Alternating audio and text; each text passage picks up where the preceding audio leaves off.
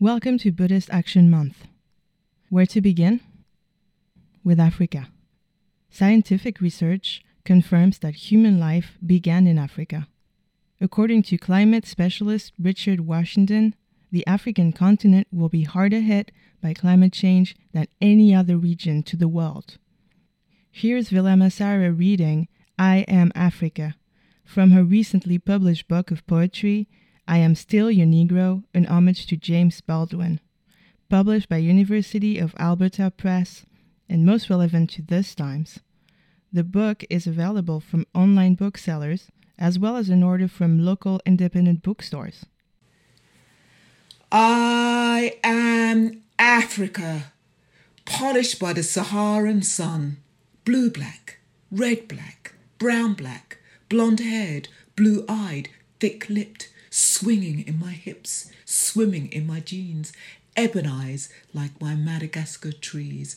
I am Africa, a galaxy of 54 countries, 9 territories, 2 disputed states, orating dialects of over 3,000 overtures. I am language literate, language articulate, laughing, drumming, dancing, a cappella voices telling my story.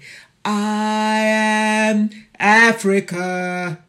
Diamonds, bauxite, iron, shaken and taken from my red, hot earth, blasted from my mountains, sold by corporates, ransacked, pillaged, death, blood leached from my peoples. I am Africa.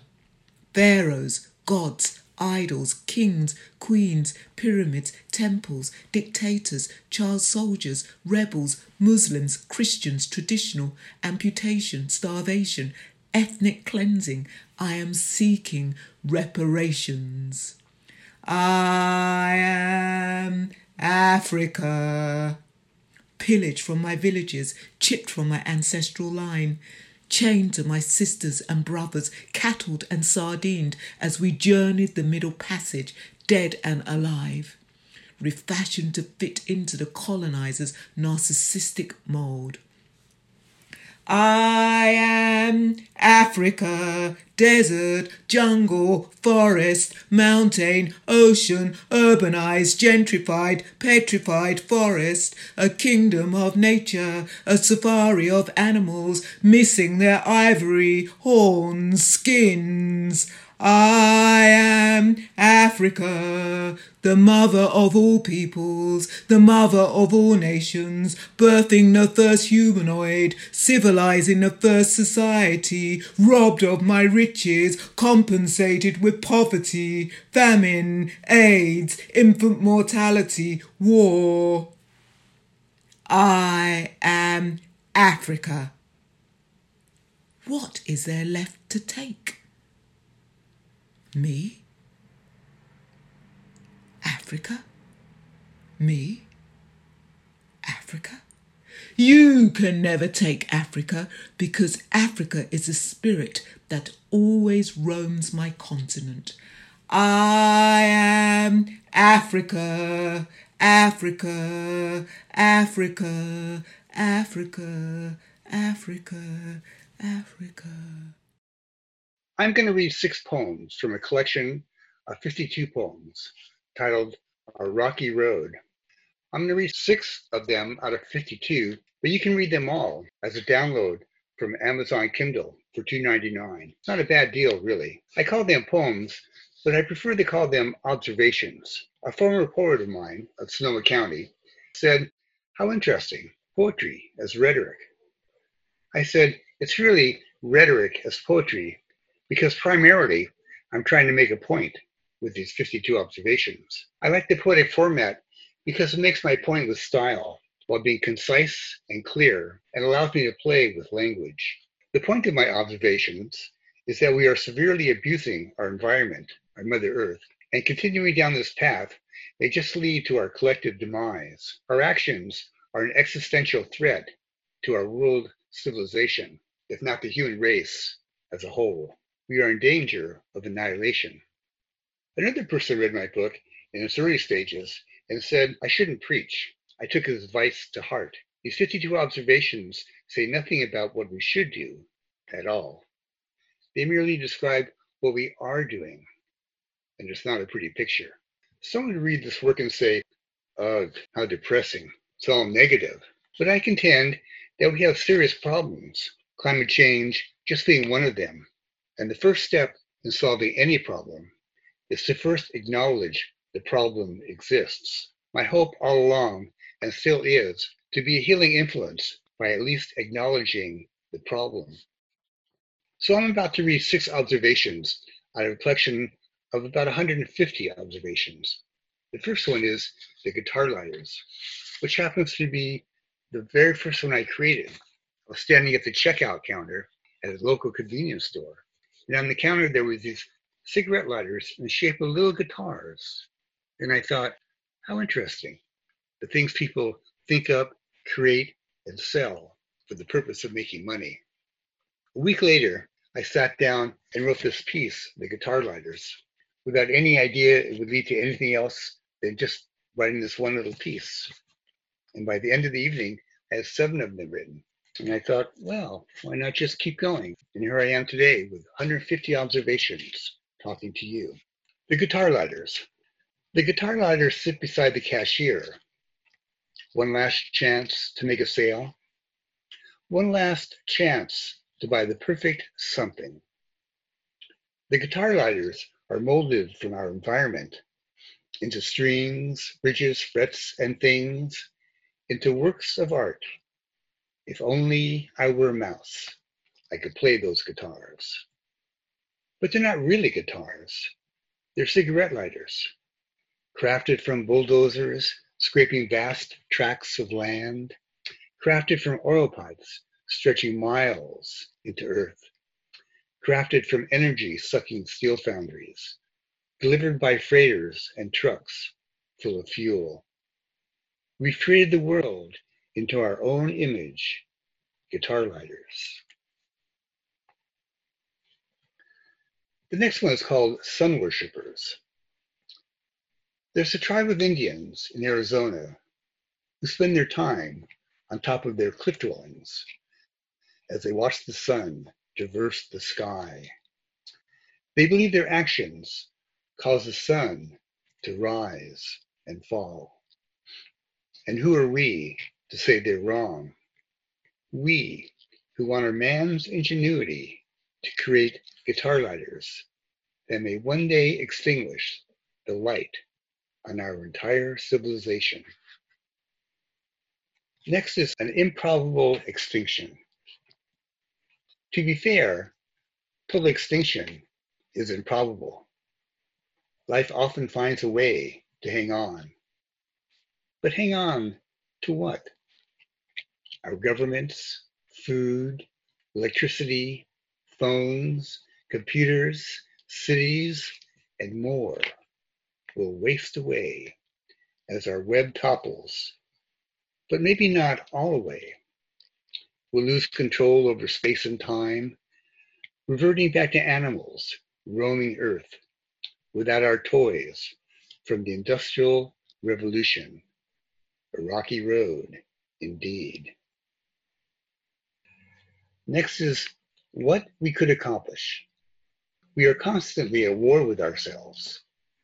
The United States dropped 14 million tons of bombs on Vietnam over a mere pretext. And Vietnam was only one war. How many schools can 14 million tons of bombs buy? How much suffering could be eased by spending bomb money elsewhere? How many people could escape poverty by diverting the cost of 14 million tons of bombs? An awesome number. If only we could live together for creation rather than destruction. Imagine what we could accomplish. Our skin.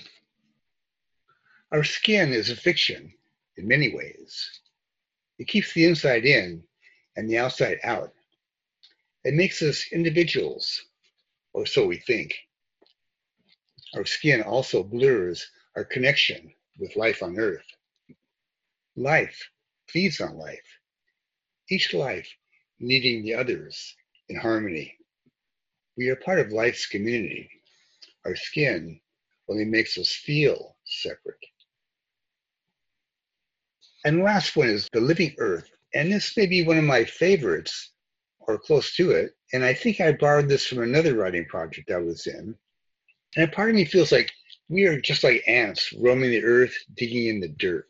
And we are just maybe just conduits of the earth's awareness and decisions it makes. The living earth. Is the bee the being autonomously alive? Or is it actually the hive that eats and breathes and procreates, which the bee merely accommodates? Looking down from sunlit sky upon vast tracts of metropoli, there are swarms and swarms of human beings. But is it not the earth that sings? Looking out from moon's lit window upon Mother Earth's proud glow, Earth smiles broadly with maternal delights, nursing her newborn satellites. I'm Shunyamala. I practice with the San Francisco Buddhist Center, and I have for many years, maybe like 25 years. I'm active in a lot of different things that go on at the center, and I'm very happy that the environment is now one of them. So how did you, if you can remember, like how you became interested in climate change or the environment in general, and what drives you to the topic now? Yeah, it actually was many years ago. In the past, I was an architect, and my husband's an architect as well. And we started getting interested in off-grid projects, which means, there's no, and I had to discover what that means. That means like you turn the faucet on, and the water doesn't come from the faucet; it comes from a well. The light switch, the power doesn't come from a light switch; it comes from your solar panels, and the weather that's impacted by the weather that's happening outside, and just different building practices and different materials. So it's pretty all-encompassing when you start looking at a building project, and that's when my interest peaked. Well, I don't know if it peaked, but that's when it started growing, and it just continues to, because the situation just is getting more and more dire. I know from being in Sangha with you that you have land in the north, but is there anything about your land up there that you think people might find interesting? Yes, it is off-grid, and it's very, very rural. So you feel like you are in the full power of nature, whatever that might mean for the day or the night. And it's amazing. And it is very, when I say power, it's just a very dynamic situation, very different than, I think, what our society has trained us to be separate from nature. And when you're there on this land, you're just one with nature, and you're the very, very small one at that. And then, so we're off grid, so we had to really work with all the elements and figure out how best to do that. And then about 4 or 5 years ago, we decided to start an art residency. Our mission was to create a place that urban artists could have a retreat, a working retreat, where they could live and work on the land. And we were really interested in artists whose work was inspired by nature. That was originally. But what's been really interesting is that, so I thought the land would really give to their work, and it does. But I think more importantly, the land gives to the artist. So they come and they live with us for 3 weeks and work for 3 weeks. And even in that short amount of time, you can just see and sense that the land and nature has really impacted them, and that will stay with them, and not only in their work, but just how the different options and the potential for their work and how they deal or manage and with their relationships as well. Do you have a well on the land?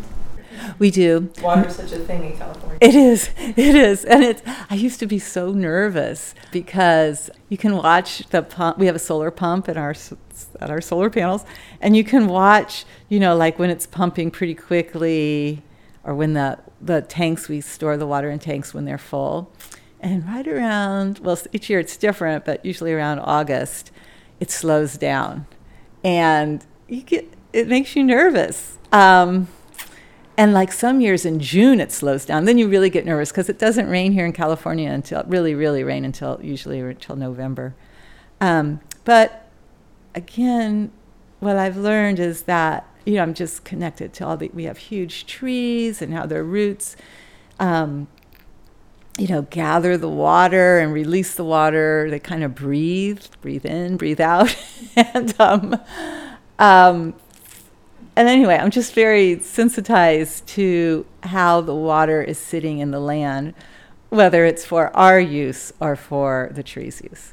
So my practice has always grounded me and made me realize that my actions have consequences, that me as an individual can make a difference, and at the same time that it's just so much bigger than me.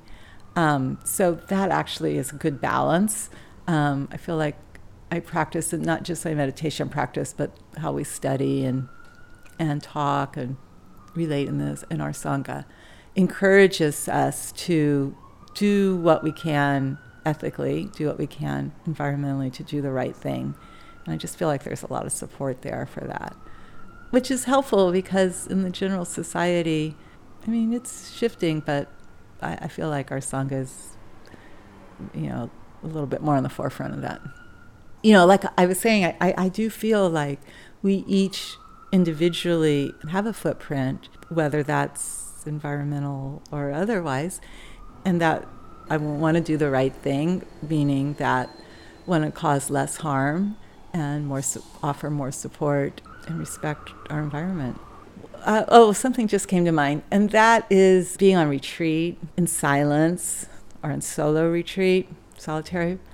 You're not there by yourself. You're there with nature, and it's really, really strong. And some beautiful, amazing things have happened where I feel like I'm not only closer to nature, but I'm starting to cross that boundary. And it only happens. You come back to the city and come back to your busy life. But it's really a beautiful opportunity to become more than who you are. Hello, my name's Ethan Davidson, and this poem is entitled The Butterflies Inside Us. The nuclear test site was on the reservation. The coal and uranium mines were on the reservation. The spent plutonium waste was on the reservations. The spirits that still ride us would change the situation. We called the spirits down from old imaginations. The ghost shirts held their dances. White buffalo smelled sages. The hummingbirds and bees helped spread the prickly pear. When wandering in the desert, food was always there. But when the bees were gone, the hummingbirds stopped breeding. The prickly pears died out, the things we need to feed us. The humble butterflies had perished in the fires. The ones that still remained did not grow to be flyers. The sweet and fragrant herbs that our herds had been eating turned into red-brown dirt. Our food became depleted. We called the spirits down. We said that they could ride us. The long-dead butterflies now nestled deep inside us. The butterflies inside us underwent a mutation. The spirits that still ride us would change our situation. We all grew wings and left the reservation. The cities on the coast had much more stimulation, but soon those coastal cities were ruins underwater. Dead fish floated to shore. From where had come this slaughter? Dead fish washed to shore, but we could not eat them. Not even the stray dogs could eat them and excrete them. The butterflies inside us underwent a mutation. The spirits that still ride us would change our situation. We traveled to the hill folk. They too had been coal miners. The great Kentucky hills were now in the Carolinas. Peabody and their bombs had blown the hills to dust. Nothing was there for them, and even less for us. The butterflies inside us underwent a mutation. The spirits that still ride us would change our situation.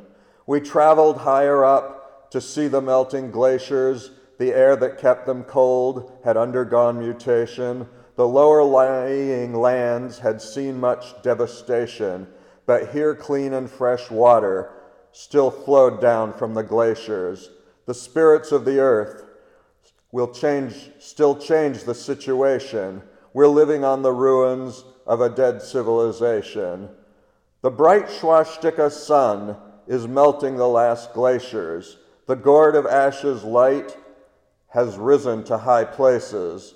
When our time is done, we'll return to our great nations.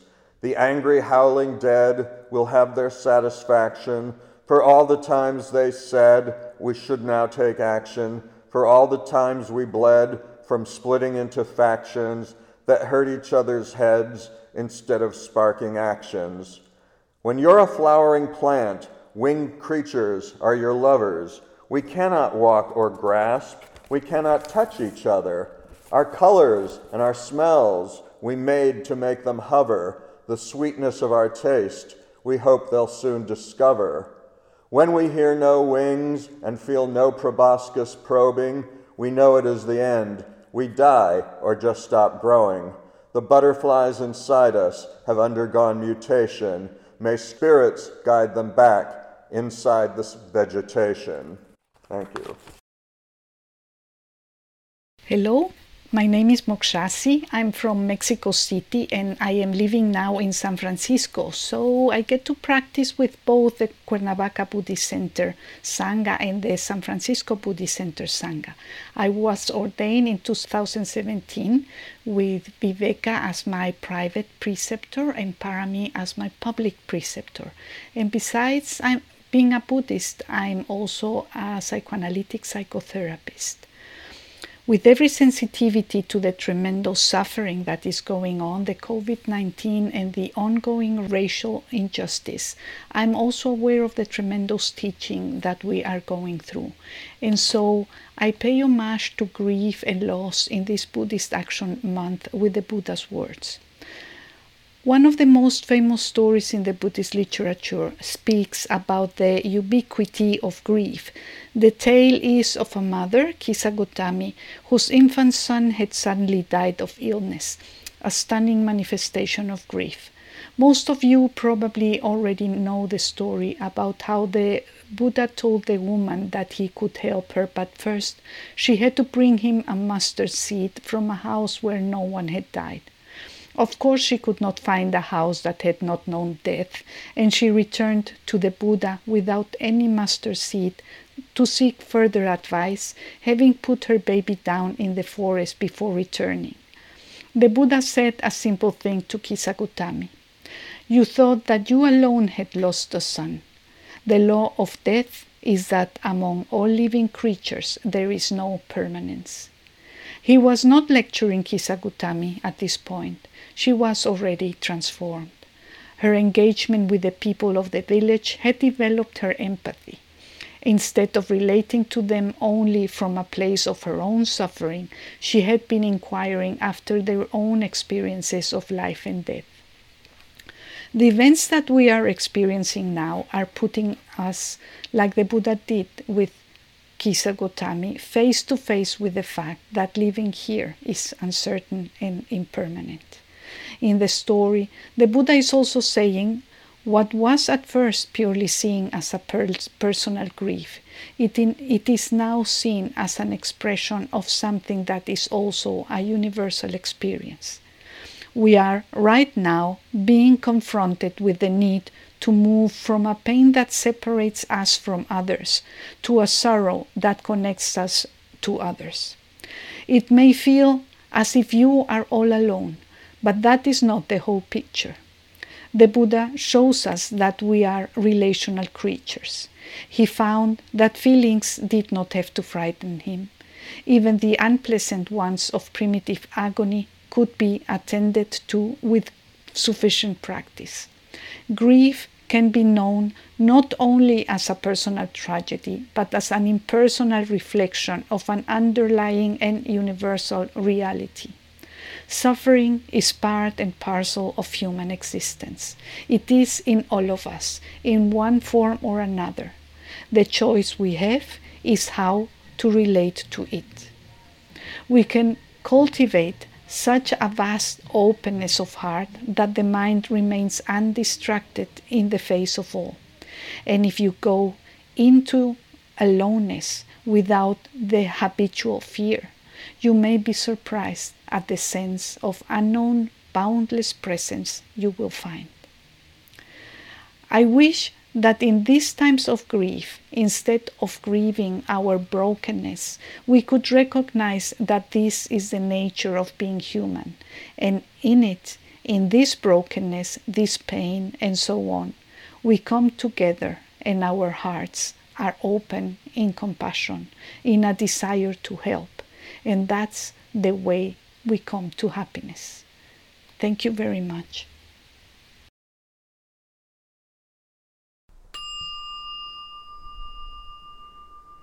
Amitabha Climate Change Puja. Worship and Salutation. I bow to the western lands, to the life-giving sun, to the element of fire, gift of the gods. I bow to the selfless heart, to love, compassion, and devotion, to the grace of the Buddhas. I bow to Amitabha of infinite light.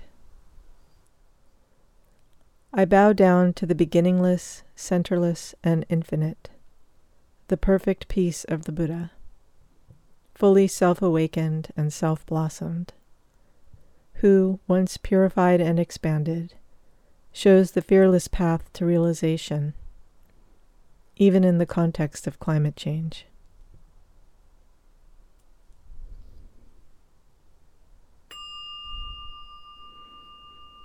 Going for refuge. Sovereign Buddha of flaming light, the darkness of wrong paths and views opened, I take refuge in the clear-seeing Amitabha. As far as his light illumines, love penetrates, and the joy of faith is attained. In the boundless heart of Amitabha, I take refuge.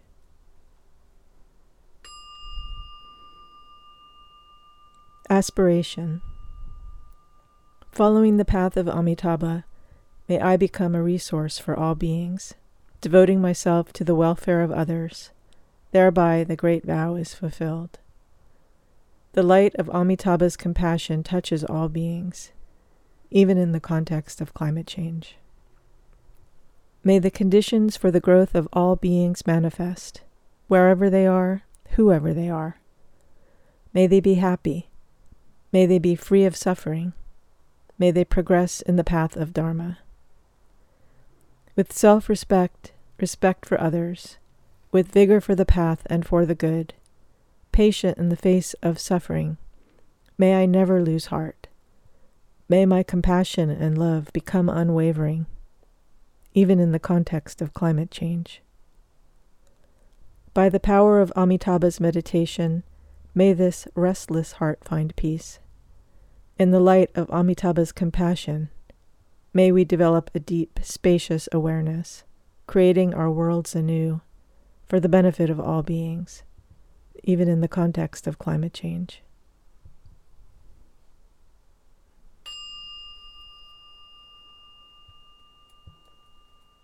Dedication. To the human generations to come, to our companions, the animals of land, sea, and air, the great plant kingdom that sustains us all, the single-celled ones, and fungi that recycle and transform, and those displaced by famine, fire, drought, and war, with whom we are linked in this net of exquisite energy, this living world. We dedicate this practice. May all beings be held sacred. May all beings be cherished. May all injustices of oppression and devaluation be fully righted, remedied, and healed. May all wounds to forests, rivers, deserts, oceans be lovingly restored to bountiful health. May all beings everywhere delight in whale song, bird song, and blue sky. May all beings abide in peace and well-being. Awaken and be free. Thanks for listening. Eva Sanson introduced Vimalasara. Vimalasara read I Am Africa from her recently published book of poems, I Am Still Your Negro, an homage to James Baldwin, published by University of Alberta Press. It's available at your favorite online booksellers and on order from local independent bookstores. Paul Greenberg read excerpts from his book, Our Rocky Road, available on Amazon Kindle. More of his writing can be found at awarenessontherise.com. And Democracy, DEMOCKRACY.US. Shunyamala spoke about her relationship with the earth as a practitioner and architect. Ethan Davidson read his poem, Butterflies Inside Us. Mokshasi read a piece she wrote for this program on grief and Buddhism. Mary Salome read the Amitabha Climate Change Puja, which includes revised excerpts from multiple sources. Dhiramati's Collected Pujas, the anthology, A Buddhist Response to the Climate Emergency, edited by John Stanley, David R. Loy, and Guillermo Dorje, and One Earth Sangha's Dedication of Merit. I'm Dan O'Brien, signing you out because we're on lockdown and I live here. This piece was produced by Mary Salome for the Buddhist Center Online.